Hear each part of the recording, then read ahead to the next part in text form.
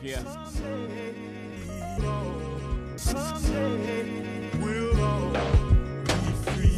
Take those monies and spread across families. My sister Hattie and Lou, the nephews, cousins, and TT. Eric, the rest of B for whatever she wants to do. She might start an institute, she might put poor kids in school. My stake in Rock Nation should go to you. Leave a piece for your siblings to give to their children too. Title to Champagne, do say I like to see a nice piece, fund ideas for people who look like we gon' start a society within society. That's major. It's like the Negro League. There was a time America wouldn't let us ball. All right, welcome back to the Create Your Own Lane podcast. I say this very often, but this guest I'm really excited to have on. We have the head men's basketball coach at Tennessee State University, Brian Penny Collins. Penny, how you doing, my man? How has this time been for you just during this transition of being home to now being back on campus? Your guys are coming back, classes I'm sure are starting or have started, but just how's that transition been for you? It's been crazy. I mean, that's the only word I can think of. It's been, everybody keeps saying unprecedented times. It really is. You know, I feel like I'm living in a movie right now, Walking Dead or some type of quarantine movie where, you know, a Contagion type movie, you know, every move we make is delicate and important, and, you know, wearing the mask and social distancing and washing hands. It's been a whirlwind, man. And, you know, just trying to get these guys back on campus and moving around safe. And, you know, it's one of those things when you're a coach, when you tell your players what to do, you can pretty much hang your hat on that if you do these things, you're going to be all right in life.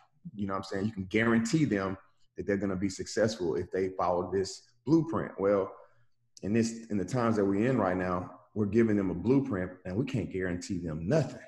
Yeah. I cannot guarantee you won't get COVID. I can't guarantee you won't get sick. So that's been a tough pill to swallow and losing sleep over it. But all we can do is continue to preach the gospel to these young men, hoping they're disciplined enough to do what we're asking them to do. But that's what's going on in my world. No, I appreciate you sharing, man. And that's kind of why I wanted to create this episode, and very blessed to have you on. You know, I get very commonly, you know, especially I get this from my mom as well. She's like, how you doing? You know, how you leading your program during this time? And, you know, I don't think you really understand just the inside look on leadership right now during a very uncertain time. And then you add to that we're leading 18 to 22-year-olds who are constantly, you know, having things that can distract them and just a lot, you know, that can be handled on their end. So I'm excited to get you on. I think this is really going to impact not just coaches, but anybody that hits play on this and listens all the way through. So I appreciate your time, man, and excited to dive into this with you. But let's hit here for context for people before we get into the content. But you've had a successful playing career at high school. You played at Belmont, and then you played professionally. I always love to hear coaches' stories, especially because, you know, yours is kind of similar to mine, starting from the bottom, you know, to kind of getting to where you are. But just give our listeners just some insight on your journey to now being a head Division I coach. I mean, you know, I'm coach's son, so I've been around the game my whole life. You know, I've never not had basketball in my mind, but it also was never forced on me. I always begged my dad to go to practices with him, and just kind of fell in love with the game at an early age. I always has been a young historian of the game too. You know, I always would watch the older guys play and the legends of the game. And so going through high school and college, I never really thought I wanted to be a coach until about my senior year of college. And but everybody wants to make it to the highest level, play in the NBA. So I did have an opportunity to play in the developmental league, which was cool, and play overseas. But I got granted the opportunity to get into coaching, and that was a tough decision to make, to give up playing professionally. But it ended up being a really good decision, obviously, looking at the path that it got me on. So I'm just blessed to be here in this position. It has been a long road, like you said. I went from a GA at Tennessee State to becoming the head coach at the same institution where I started. So I'm going into year 14 and just gonna keep plugging away. No, that's good, man. I think young coaches, you know, I talk to a lot of guys, and I think you hit on a meeting we had a couple of weeks ago about just pouring back in. You know, everybody forgets about that valley part of the journey. Everybody's excited about the peak, but the valleys are really where you're getting better. You're learning how to put together a good scout report. You're learning how to work guys out and all these things that add to your philosophy. So, you know, great story, man. I challenge anybody, you know, to really research people that you look up to in this business to learn their journey. This next piece here, Penny, social media is a strong platform that if used correctly, it can be an outlet to touch the world. And I think that's what's kind of connected us, you know, with this group, Embrace Us. And I kind of want to give a platform for you to talk about that. You know, you don't have to get into great context however you want to, but I think when people see Embrace Us, they need to understand what that means. It's not just something that pops up or it's a hashtag or a graphic. You know, every time I leave those meetings, I'm fired up to do something. You know, maybe it's you talking, man. I should come play for you, but I want people to really understand when they see that on social media, just what's it about, where it came from. There's a lot of names that are pouring into it. Dip into that however you want to, but just really want people to understand what that means. Well, I tell you what, Mo, is I'm glad you're asking me, and you know, I've never talked. This is gonna be my first time talking about Embrace Us publicly. So there you go. You know what I mean? If your podcast gets one more listener because of this, then so be it. But yeah, this is gonna be my first time talking about Embrace Us to the public. We have done a great job of building our organization up to where it is. But basically where it came from was, man, I've been working on Embrace Us for 2 years. And originally in my mind, I was motivated and inspired by the John Thompsons and Nola Richardsons, the John Cheneys of the world, in the Black Coaches Association that existed back in the 90s and late 80s and early 90s, and the power that they had and the things that they were doing and the change they were creating at a time where there wasn't many of us in those seats. And then what those guys did was they were winning national championships, they were winning games, they were, you know, creating pros. And really it started to create a bunch of new African-American head coaches. Like there was a power tier, and there was leadership in the African-American coaching ranks that provided more hiring of African-American coaches. So that's what initially inspired me about Embrace Us. And then when I started looking at the numbers now about how we have around 96 head coaches out of 350 in Division I, and it's even less in Division II and JUCO and go on down the ranks in college basketball. It was really alarming to me, and it was time for me to make my dreams that I had been thinking about and working on for 2 years. It's time for me to make it a reality. So I reached out to 4 of the men who ended up being the group that helped me start Embrace Us. But it turned from being an organization where which was inspired by helping African-American coaches. It turned into how can we help change the narrative of all diverse people, from Black to women to Black, brown, white, doesn't matter. So once we started talking about what do we want it to look like, we really felt strongly that it didn't need to be just African-American voices that were creating change. Right around the George Floyd incident, it was very evident that what's really sparked a whole entire world was that the white voices started to speak up. And it was powerful to see our other brothers in the world speak up for us. And when I saw that, I realized it even became more clearer that Embrace Us needed to be a diverse group. You know, the Black Coaches Association was all Black. I mean, that's fine, and there's nothing against that. But I felt like Embrace Us would have opportunity to touch everyone. And obviously, our mission was to transform, empower, and promote the next whoever. At first, it was coaches, but now our organization has turned into, as you know, we had coaches, but we have ADs in our group. We have administrators in our group, athletic administrators. We have presidents. We have faculty members, teachers from different universities of higher education. We have search firms. We have NBA executives, chief of staffs from NBA teams, NBA scouts. We even have media people that are in our group that media really control the narrative of who you are. So we have a wide range of people in Embrace Us that I'm very excited about. Some of the people in our group, I believe they're going to be big time decision makers in the sport world, not just basketball and athletics. You look at some of the guys in our group now, they may be where they are right now, whatever level they on. I can't imagine where they're going to be 5 years from now. And this group is going to be the group that's going to continue to create some change. And we got some really good initiatives that we're working on. Very excited about the things we're going to attack, from hiring practices to police reform to mental health.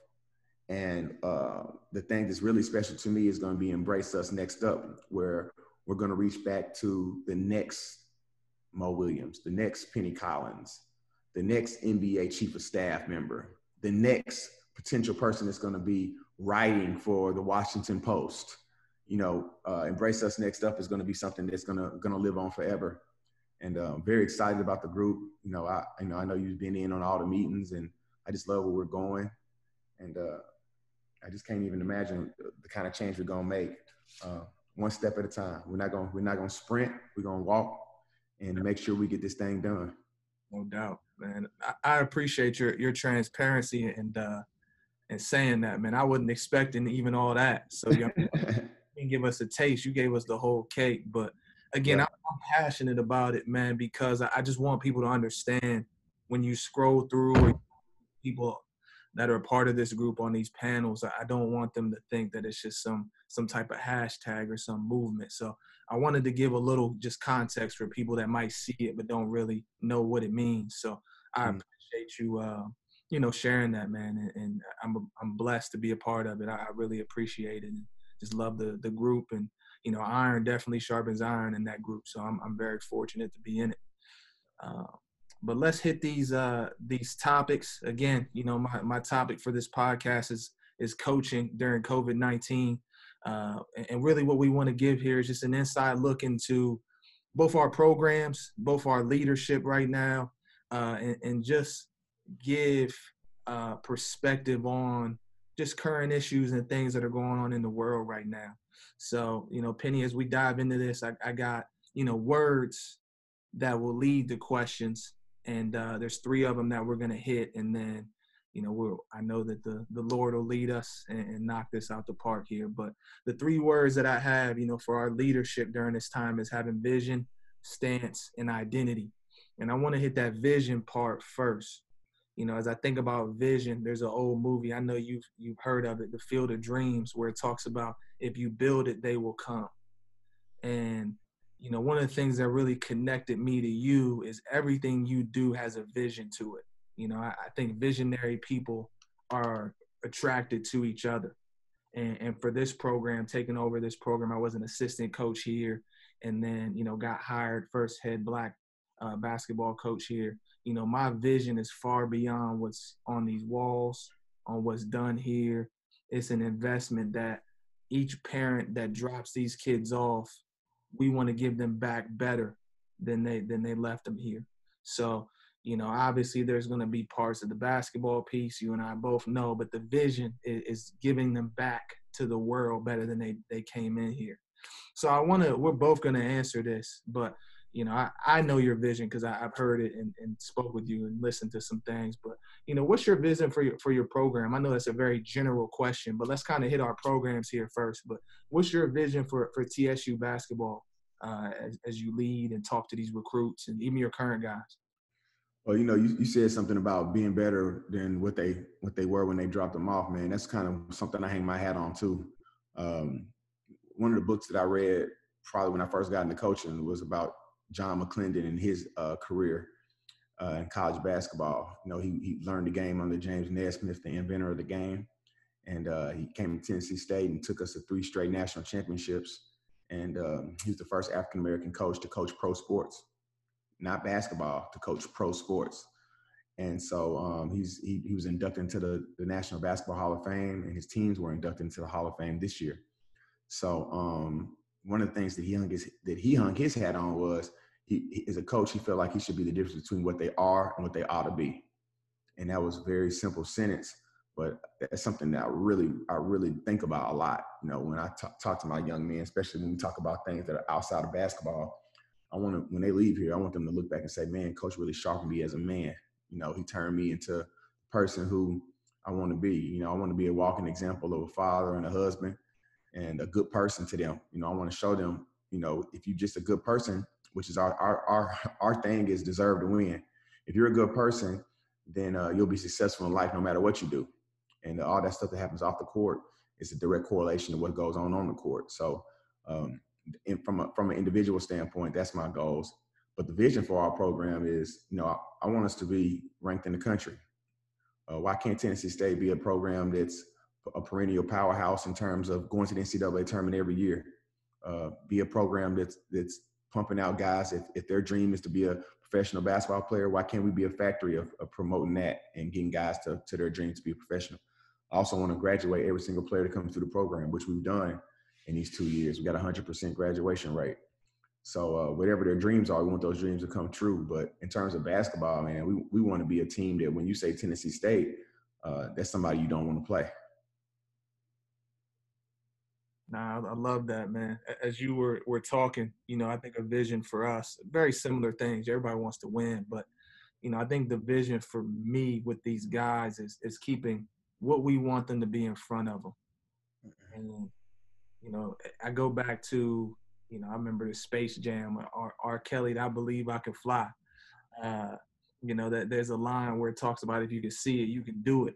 And it's kind of how I lead, you know. So any part of our program, anything that I do, I understand that that's an opportunity to pour into their brains the bigger picture of where they are right now. You know, they need to see our culture, not just talk about it or hear me talk about it, but they need to see our culture. And then they need to see my leadership, you know. So I can't talk about being a father or a husband if I'm not doing that. Right. I'm not showing that the way it should be, you know. And then for us, man, we want to continue to win championships. And my goal is to take it to the next level. You know, every sport here, you know, outside of basketball has won a national championship. So for me, why can't we do that? You know, we beat the Division I program this year. We beat the number 6 team in the country this year. And it was my first year. You know, so my thing is, and I'm banging my head on the wall before we talked, I'm sitting there looking at offenses and things, but, you know, how can we take that next step? You know, how can we be better than where we are and recruit these guys, quote unquote, that are too good for our level?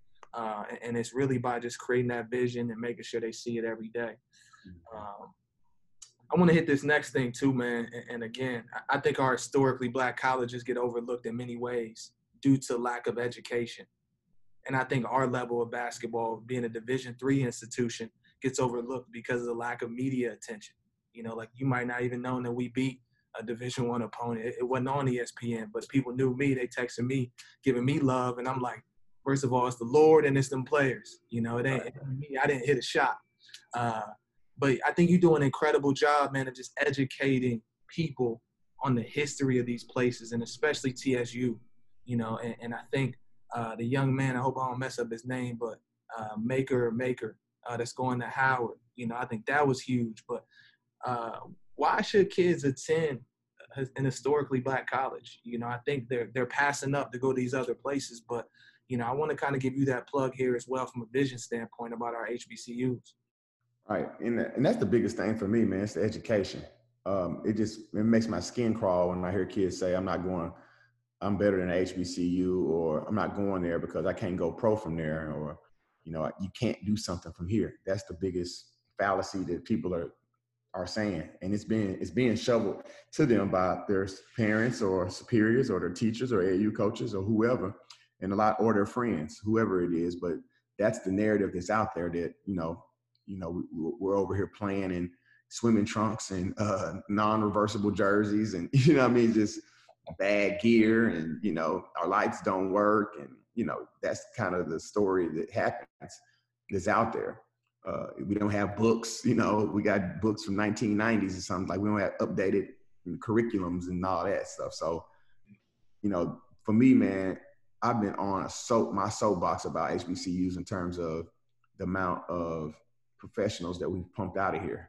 And I'm not talking about just athletics. You know, Oprah Winfrey, the probably most influential African-American woman in the world, is a HBCU grad, you know, and then not to mention all the other doctors and lawyers and scientists that we've created. Over 75% of all those teachers, principals, police officers, whoever, over 70 medical field people, over 75% of the African Americans that work in those fields come from HBCUs. So, you know, that's one of the things I really, really try to sell. You know, we've had over 20 draft picks come from Tennessee State, which is more than a lot of Power 5 programs. You know, I'm not gonna name drop anybody, but I could ask a young man if his goal is to be an NBA player, do you have a better chance of going to the NBA from school A or school B? And school A is a quote unquote Power 5 school or PWI institution that plays on TV more. And they would say school A over HBCU. And then when I tell them that we've had over 20 draft picks and that school's only had 2, they're like, what? Like, yeah. Yeah, man. The history of the HBCUs is amazing. And I think it's still funny that there's a large part of America that still doesn't even know what an HBCU is, you know. And even when you tell them, they say, I can't believe y'all are allowed to have all Black schools.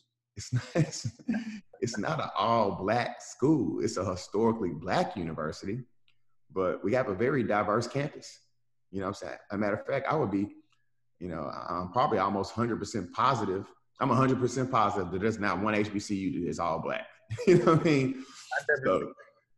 So just like their PWIs are not all white. So, you know, it's the education, man, just to getting these kids to understand the history of HBCU. And the campuses are different. It is a different vibe.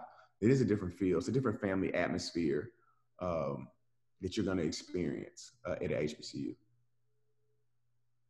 Yeah, no, that's good, man. I think we're all called, and you know, you kind of shared that to be a light in dark places, and something I share with kids at our level. You know, I get it. No kid is waking up and saying they want to come here, or sometimes in your situation. But I tell guys all the time, you know, just my experience in doing this. I've never seen a kid make this decision going from high school to college wrong when they looked at it this way. If you weren't playing basketball there, would you still go to school there? Right. Where you see kids make the mistake is, man, well, you know, they got this gear here, or you're hitting the pro stuff. Like, you and I both know, man, that's about 2-4 hours, maybe 6 hours of your day. The other is being a student, eating there, the community piece, all those things. And that transfer portal, you know, I was at the level, you know, that transfer portal just continues to just skyrocket because kids don't look at it that way.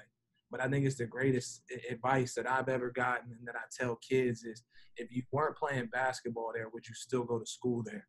Because the amount of hours that you're going to put in to that piece more than the hoops piece is going to determine whether that's the spot for you. And then you hit all the coaches and all those types of things. But yeah, man, I think that's what's going on in our game, and it's crazy. Kids make these decisions.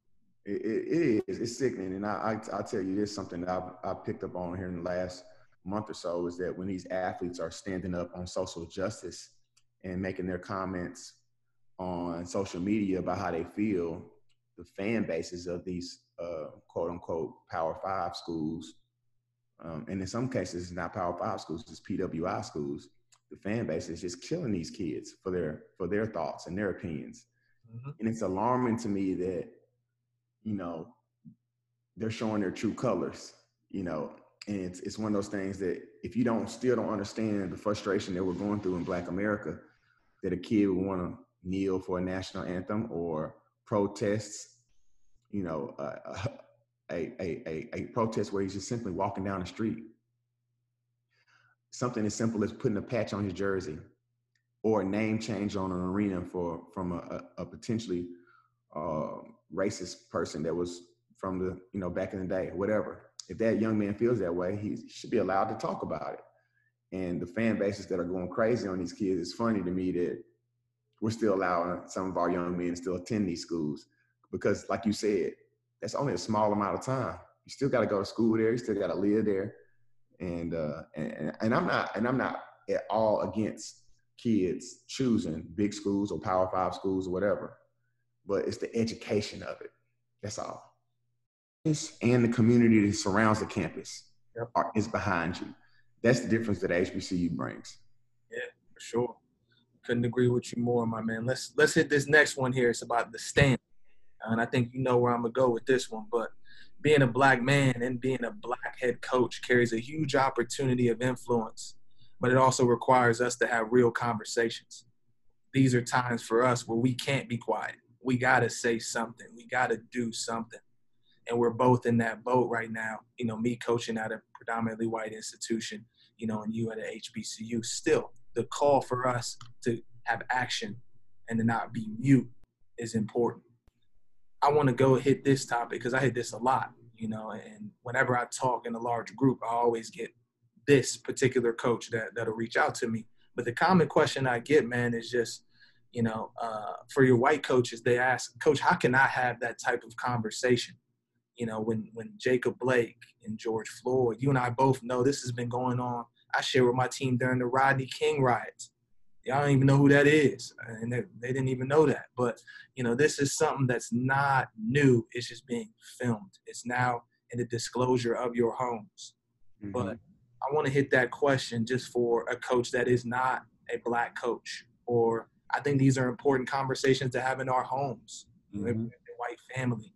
You know, how do you address these things, you know, when you're in that type of spotlight? And you and I could both bounce back and forth on that. Right. Well, I'll tell you what, I'm definitely not naive of the position that I'm in and the torch that I have, and understand that it's important that we do the right thing as head coaches so that the next guy can have the opportunity to do it as well. So I'm always thinking about that. And in terms of my guys, man, anytime there's something goes on in the world, we talk about it. You know, and I'm very passionate about it when I talk to them. And the best part is the listening. And I think that any white coach that has a team, even especially if you have a predominantly white team, you have to have these conversations with them. And they need to be educated on why African Americans feel this way. And the crazy part is that you'll find yourself, if somebody doesn't agree with you, you'll find yourself in an argument fast about the situation. And I think it's very important that you just listen. Listening is the key right now. You know, we got a generation of kids that they're smarter. In a sense, they're smarter than we were because they have more information and they're getting it right away. So listening to them and then having an opportunity to articulate how you feel back to them the right way. And if you don't, it is okay to say, you know what, I don't know. And getting somebody on the call, on a Zoom, in a room with them that does know. Because it's a very delicate moment for our teams. Because as you can see, the NBA boycotted. You know? And the NBA players boycotted. Let me say that. But the NBA Association has been doing everything they can for the NBA players to protest and putting Black Lives Matter on the court and allowing them to wear slogans on their jerseys.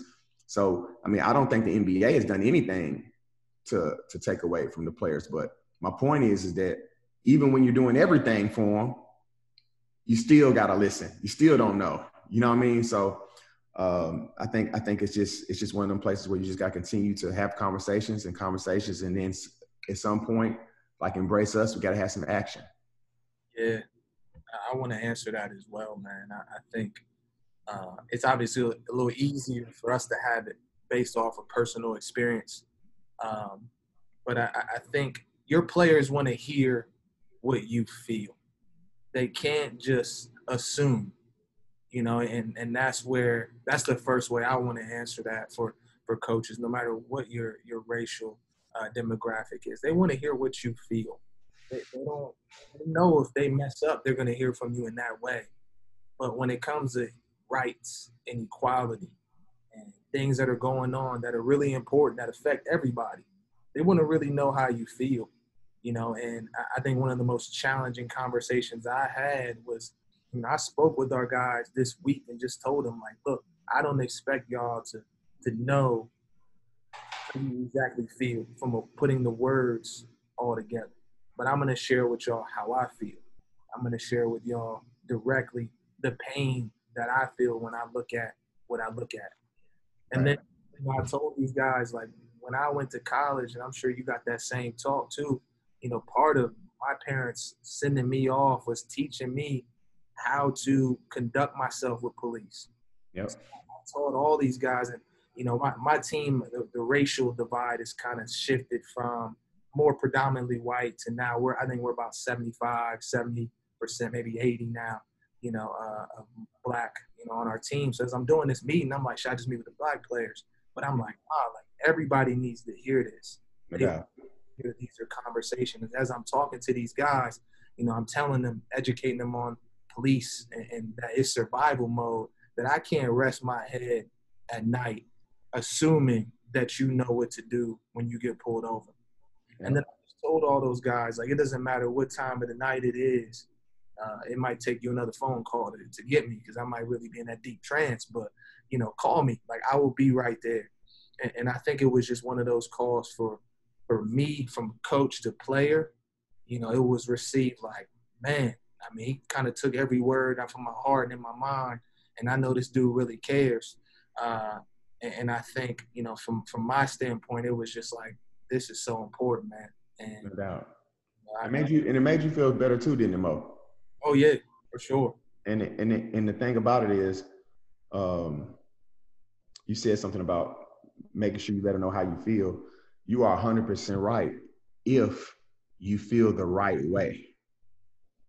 Because there are some coaches that have been on social media, coaches now, prominent coaches, that have made comments about how they feel. Well, he shouldn't have had no knife on him. He should have just listened, or he should have. Nah, your players don't want to hear that shit.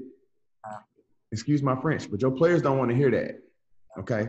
And you have to, that's why before you open your mouth, educate yourself with somebody that you trust.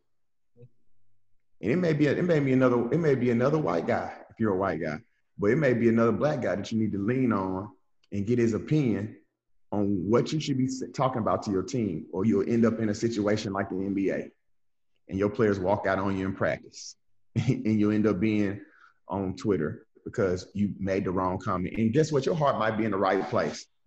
But when you say how you feel, you are all right, Mo. You got to tell them how you feel if it's the right way. Yep.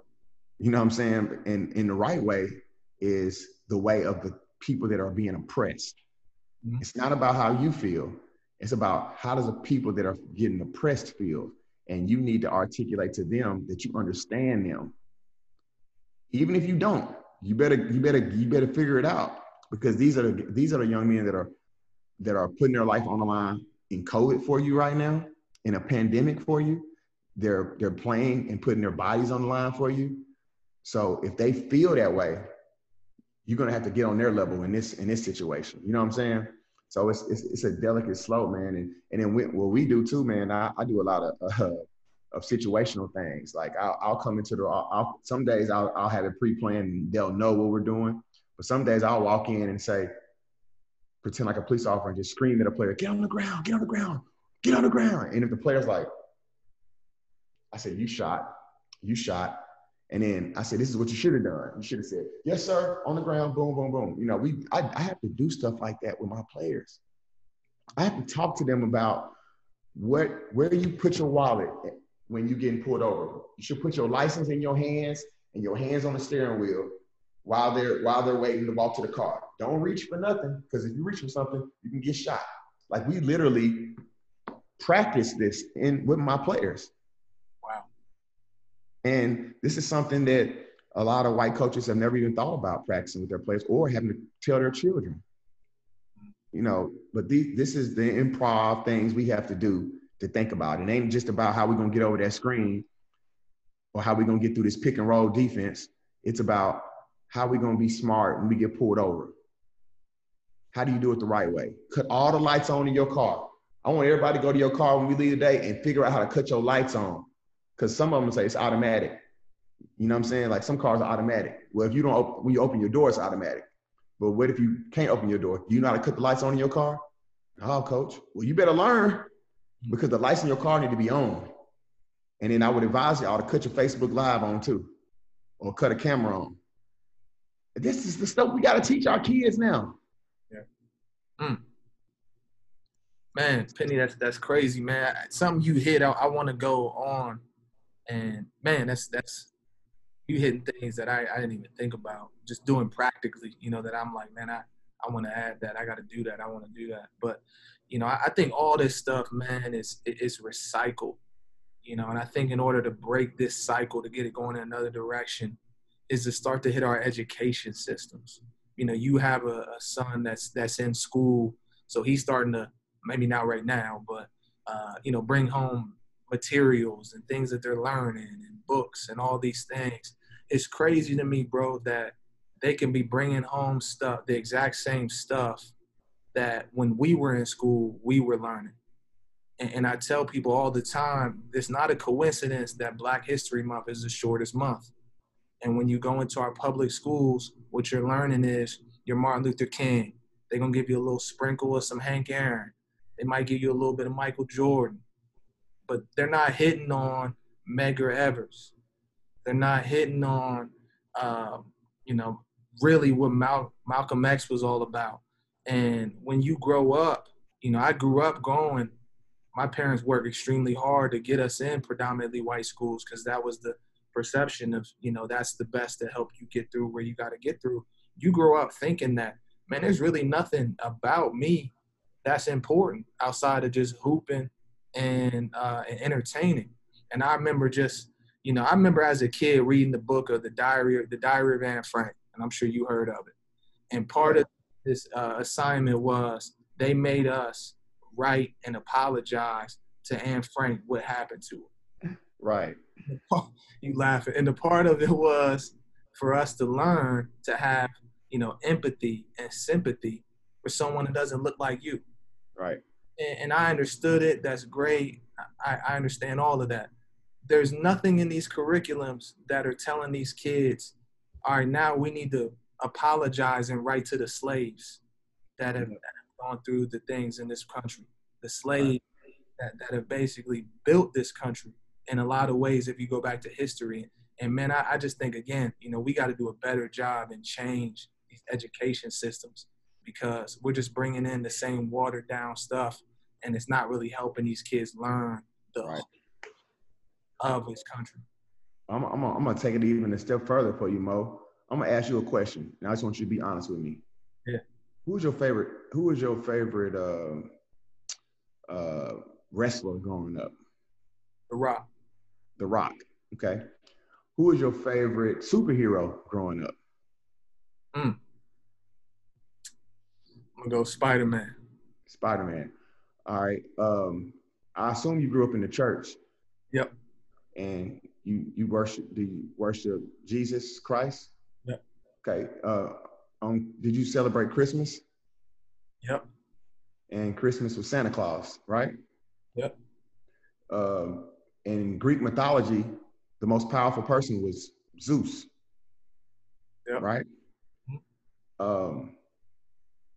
Ultimately, even we leave the classroom and we went back home for entertainment or church or holidays, we were still, the most important person was always the white person. Your favorite wrestler was probably going to be a white guy. Your favorite superhero, Batman, you said Spider-Man. Batman, Superman, Spider-Man, anybody man was probably a white guy. Your favorite, your favorite, I mean, even when the funnest part to me growing up in school was like the Greek mythology stuff, because it was like basically a movie, like the X-Men, because them guys had superpowers. Yeah. All those guys were white guys. So subconsciously, we were growing up thinking that basically all the most important people, even the president of the United States, was a white guy. So we've always been kind of taught that was our history. That was the most important people. That was the strong people. That was the smart people. And the only people that we grew up worshiping that were special to us that were Black were athletes, yep. And our or rappers or celebrities. Maybe Denzel Washington or something like that. So for me, like I tell my guys all the time, like as your coach, I understand that it's hard because a lot of the Black athletes that we deal with haven't had a strong Black male presence in their life ever. They've never had to look up to and see somebody that they can count on for sure. It's always going to be there. Not all of them, but a lot of us. And we're going to be like the first constant positive Black male in their life, in their adult years, in their adolescence years to AAU and all that. A lot of guys run into those guys. But there's a trust factor that's kind of been broken from the person they're supposed to be with every day. Now they with us every day. You're not with your AAU coach every day. You're not with your high school coach every day. You with us every day, and we're the first time. And so I think that's an important piece of our education too. That's why the news of Chadwick passing away last night was such a blow for our African-American community, because I remember when my son was 5 years old and I took him to watch Black Panther. Anytime I take him to the movies, he's just like this. It don't matter what movie it is. Right. I remember going to watch Black Panther and him sitting on the edge of his seat and looking up. And I remember looking at him and tapping my wife like, look at him. And he was seeing a Black superhero in a predominantly Black continent of Wakanda, and they weren't slaves. They weren't chopping chains. They weren't picking cotton. They weren't being hung up like in one of them 12 Years a Slave movies. They were doctors and putting people together and working with vibranium, all this. These guys were brilliant. The place was beautiful and vibrant. And he was the hero. And he was smart and well-spoken. And that was the first time in my life that I saw it. But to see my son not have to be, and I'm not saying we were brainwashed, but he was able to see an equality for a change. It was able to be equal, because now he has a Spider-Man toy and he's got a Black Panther. And for him to pass away, man, that was a tough moment for me last night, because we just lost a hero of our generation. Somebody that our kids can look to, our kids, not our college students, our children, to look to and say, wow, you can kind of attain to be that. And now when they get older, you have a more of a love and respect for your race. I know it's kind of a complicated, and it's very deep. I could get deeper than what I'm going, but you have a better respect for who you are. Yeah, no, I tweeted something out, just my thoughts. I said that part of the Black community died last night when Chadwick, rested his eyes and went home. Because of what you just said, man, I just think about how cool it is. You have a son. My daughter's about to be a year old, so she's not old enough to process that type of stuff yet. But, just seeing little kids, man, with a Black Panther doll, man, was just it was so cool, because, just growing up, you didn't have those options, and he was a superhero, man. I remember just our community going to the movies, and you had people wearing traditional African garb. You had, people at 60, 70 years old crying just because of the history in this movie breaking the norm of what we've always seen. So, yeah, that was definitely a tough one. And I think you hit the nail on the head as far as his impact on this earth. So, well, this last one here, man, is identity. I'm going to share something personally for me. When your routine gets broken, your identity gets shaken. And, I'm very routine-based, 6 a.m., workouts, read my word, do all these different things to kind of get myself going before I like to say, give myself away, to the program, to my family, all those things. And, you know, for the first time in our lives, that's been taken away. You know, you couldn't, I'm not sure about your campus, but we couldn't just come into the office. You know, we couldn't just go into the gym and go work out. You know, you're not just able to go to the store like you were before when this 5 months of this kind of hit. My identity, man, was what I learned is my identity's just been so much in the game of basketball, and it's helped so much. But there's so many things I was missing.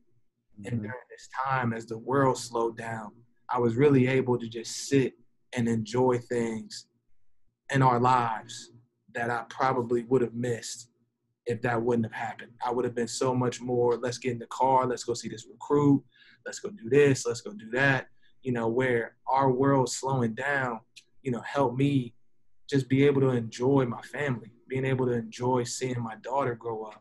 So I want to hit this identity piece and you know, maybe we can go back and forth on this, but mental health because of this, I feel is spiked at the highest rate right now. And I'm just curious, just maybe you're bringing some things with your program, you know, to share on this. You know, maybe you want to give a personal stance on this, but, you know, just shedding light on this very difficult and hard topic. And we coach guys, so they're not going to tell you anything. You got to really peel back some layers to get in there and really find out what's going on. But, you know, just curious on sharing what you're doing with this. Yeah, I mean, the pandemic has really changed a lot. It makes you think. It makes you just kind of wonder what's next. You know, you feel like you're basically in a foxhole with no flashlight right now. You don't see the end. And that's how I felt as a coach. So I can only imagine how the players feel. You know, we're giving them dates to when they're supposed to come back, and you call them a week later and say, hey, no, it's getting pushed back again. It's getting pushed back again. And you really just don't know. Even right now, as we're practicing, right now, as of today, you know, we're supposed to start on time November 10th, but we all know we're not going to start on time. But you're working as if you are. So it is hard. And, you know, guys they're not supposed to be partying and going out and experiencing the city. And so, you know, you get in that whole, once you get in your room, you're in your room, and, you know, you get that cabin fever. So we have a lot of conversations with our guys. We try to occupy their day. Hopefully they're so tired when they get home, they just want to go to sleep. But we actually have a character coach, and his name is Delvin Pikes, that he meets with our guys. He just officially met our guys for the first time yesterday, but he comes to every practice and he's always around. And then we did a workshop with a guy named Jason Wells once every 2 weeks for we did it once a week for 5 straight weeks. And then we're going to start them back up after September, after Labor Day. So those Zoom calls have helped tremendously just to open their eyes. And then, you know, what I found too is the players are kind of like our children too. You know, your kids only tell you so much. You know, I'm on a call with them and I'm talking to them. I think I got them where I need them. Jason gets on the call and he's getting more stuff out of them than I could get out of them. You know, I'm like, dang, fellas, y'all could have told me that. But, you know, they don't want to tell you. You know, it's easier to talk to somebody else sometimes. So bringing in outside people that you trust to be with your program, I think that's good too, because, you know, they'll end up opening up a little bit more to them than they will to you. Yeah, no, that's so true. And I laugh because we have a guy that's done the same thing, and they're saying things, and I'm like, y'all could have told me that. Right? But I think one of the most impactful things we can do, and I think one of the most impactful things you learn in your life is who you are. Yeah. And I think we have more time to pour into that glass in their life than ever before. And, you know, as you were speaking on just different Zoom calls and things that you're doing with your guys, you know, what it really made me think about is just being a better listener. You know, so as we're doing these Zoom calls, I don't want to lead it. Like, I don't want to talk because you guys hear my voice a lot. So I feel like it's a great opportunity to use assistant coaches. Let those guys speak. You talk to your character coach coming in. You know, I think the most powerful thing we can do is allow other people. Now, I'm not saying give them the steering wheel and let them drive the other direction, but let other people come into our programs and hold the steering wheel. I think as leaders, we want to hold it at all times, especially being young coaches. You've been a head coach before, so I would imagine you're probably pretty good at this. But, for me heading into this year, it's like you got to give other people the opportunity to hold the steering wheel and trust on where it's going, because the guys need to hear a different voice at all times. Absolutely. And then, with that guy that you're bringing in, you got to have a relationship with them.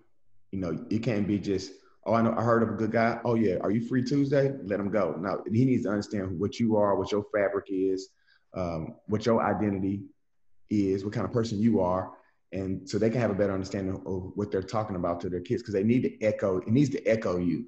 There's some verbiage that is like non-negotiable that they need to be able to echo. And that's why I like our character coach, because he comes to, if we got 5 practices, he'll be at 3 of them. He's in the circle at the end of practice. He hears the sermons. He hears the sermons that the coaches give, so that when he's talking to him, he could echo, hey, yesterday in practice, you remember when your head was down, coach was talking? That's what we're talking. He can have those conversations. And I think it just goes a long way when you have a real authentic relationship with people. Yeah. And I think those sessions are good because the last call I was on, I actually met Jason for the first time. He was sharing something that he does. And I was like, yeah, I just did that with my team. And really the identity piece is you're trying to get these guys to tear down these walls. So it becomes less about me and more about we. Right. And what every program is about. Everybody's got all this stuff on the wall. I know you see mine. At the end of the day, that's what we're trying to do, where the individual is taken out of the team and it becomes more about the program. And what that really is teaching these guys is, when you get home, right? Like I'm sure you get exhausted, but your son doesn't care. I mean, he don't care if your battery is like, I don't know how your phone is wired, but I got the percentage on mine. So he don't care if you at 32%. You still supposed to be at 100 no matter what. I think it's so important as coaches, as we dive into our identities, not to give the people we say we really care about our leftovers. Like you can be on 32% internally, but they can't see that physically and through your actions. You still got to give that 100 because they're counting on you to produce. And that's what we're teaching these guys. You probably have the same conversations I'm having where guy talks to you about playing time. He wants to compare what he's doing to someone else. We're not talking about anybody else. We're talking about you. So what are you doing? Right. You're just trying to get these guys to understand the identity piece, and really that in order to be successful, it's about being selfless. It's less about you and more about others. So, wanted to hit that as well as we close. I didn't know if you had anything else. No, that was it, man. You sound like me. You sound like you've been one of my – that's why I'm smiling, because, man, I've been echoing everything you've been saying. We've been having those same conversations. And I really feel like when you get home from work, boy, and your kids want to play, and you're like, man, I left the house before you and I'm coming home after you. I'm tired. But guess what? They don't care. And that's why I feel like God made us men, because he give us that extra level, take it to another level. When you get home, hey, find that reserve tank and give it to your children, because they deserve it, And I like that point that you made about, having you really on 30%, but you can't show it on the outside. So I think that's really good, man. But I really enjoyed the conversation today, man. I really appreciate you having me. Oh, for sure, man. It starts with that self-talk. I ask people all the time, you talk to yourself. And they're like, no, I don't. I was like, you just talk to yourself. So you can't say you don't talk to yourself. So if we do it without even knowing, you might as well start to create habits of talking to yourself. So knowing before you get into that door, like, this is what it's going to be, but I got to push through. This is an opportunity where I can rebound for my son. Or for me, my daughter learning how to crawl. So she want to grab me and try to grab other things. So this is an opportunity where she can develop in that area. So, okay, nobody cares about the office. I feel 32 physically, but I can't give 32 to that. Absolutely. Yep, for sure. So, well, this is my last segment here, man. And I feel like we've been so serious, stern, empowering. So I kind of want to have some fun with this, man. It's one of my favorite kind of parts of this show. So it's called Rapid Fire. For you, I kind of made this specially for you. So you got to stay with me before you answer these questions here. But I'm going on a trip to Nashville, Tennessee. By the way, I've never been. I've been to Memphis, but I've never been to Nashville. So got to scratch that off the bucket list. Now that I got someone to go visit. Gotcha. But I'm going to Nashville, Tennessee. We're coming to watch your squad play. You know, maybe we're coming to watch you play EKU, beat EKU, okay? We're coming in the day before, coming with my family. I want you to give me a good food spot, a good hangout spot with my family, and then we're coming the day before. So, you know, there's a game on. Maybe the Grizzlies or somebody is on. So we want to be able to watch the game. You know, give me a good food spot, good hangout spot, and then a good sporting event spot to watch the game. Good environment. All right. So a good food spot, I would tell you to go to Slim and Husky's Pizza, which is basically it's homemade pizza right in front of you. You can get whatever you want from red sauce to white Parmesan sauce. I get it mixed every time, white and red. You can get spinach sauce. Then you can get any. Go ahead. What does that taste like? Because I never had that. White and red, amazing.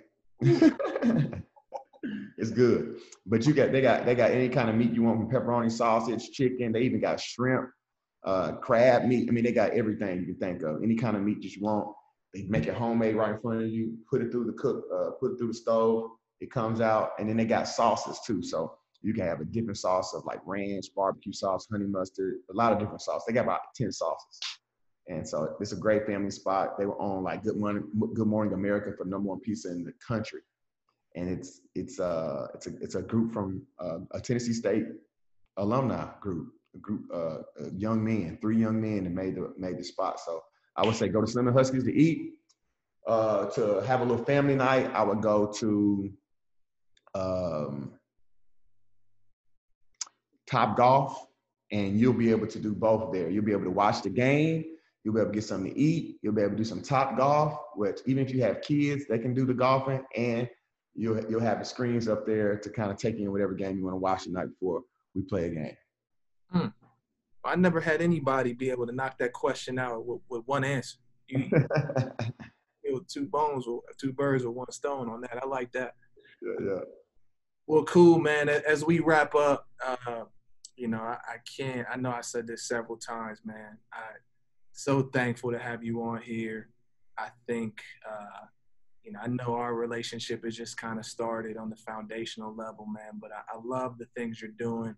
I love speaking with you. I love hearing what you're doing, man, and it's a blessing to be connected to you. But before I give you the last words here, we have some people that love to maybe follow up with you social media-wise, see what Tennessee State is doing, but really maybe get an in-depth look on just who you are, what you do. So do you have social media, Twitter, Instagram? Maybe you can drop that handle for us. Yeah, so on Twitter and Instagram, I'm Coach Penny 1, just how it sounds. Coach Penny 1 on both of them, and feel free to follow. Got you. And then, as always, as we wrap up, man, you know, I want to always give the guests the last words as we depart here. I just want to thank you again, man, for having me. This is a great talk and stuff that people need to hear. And, you know, I just hope that it just inspires one person. We can just get one person to hear it and say, you know what, I feel a little bit better. I know what to do now a little bit more, or know how to act, or I'm inspired by these young coaches' stories. Anything that can come out of it, just one person, and I feel like we did our job today. Absolutely, man. Well, appreciate you, and we're signing off. Yes, sir. Thank you.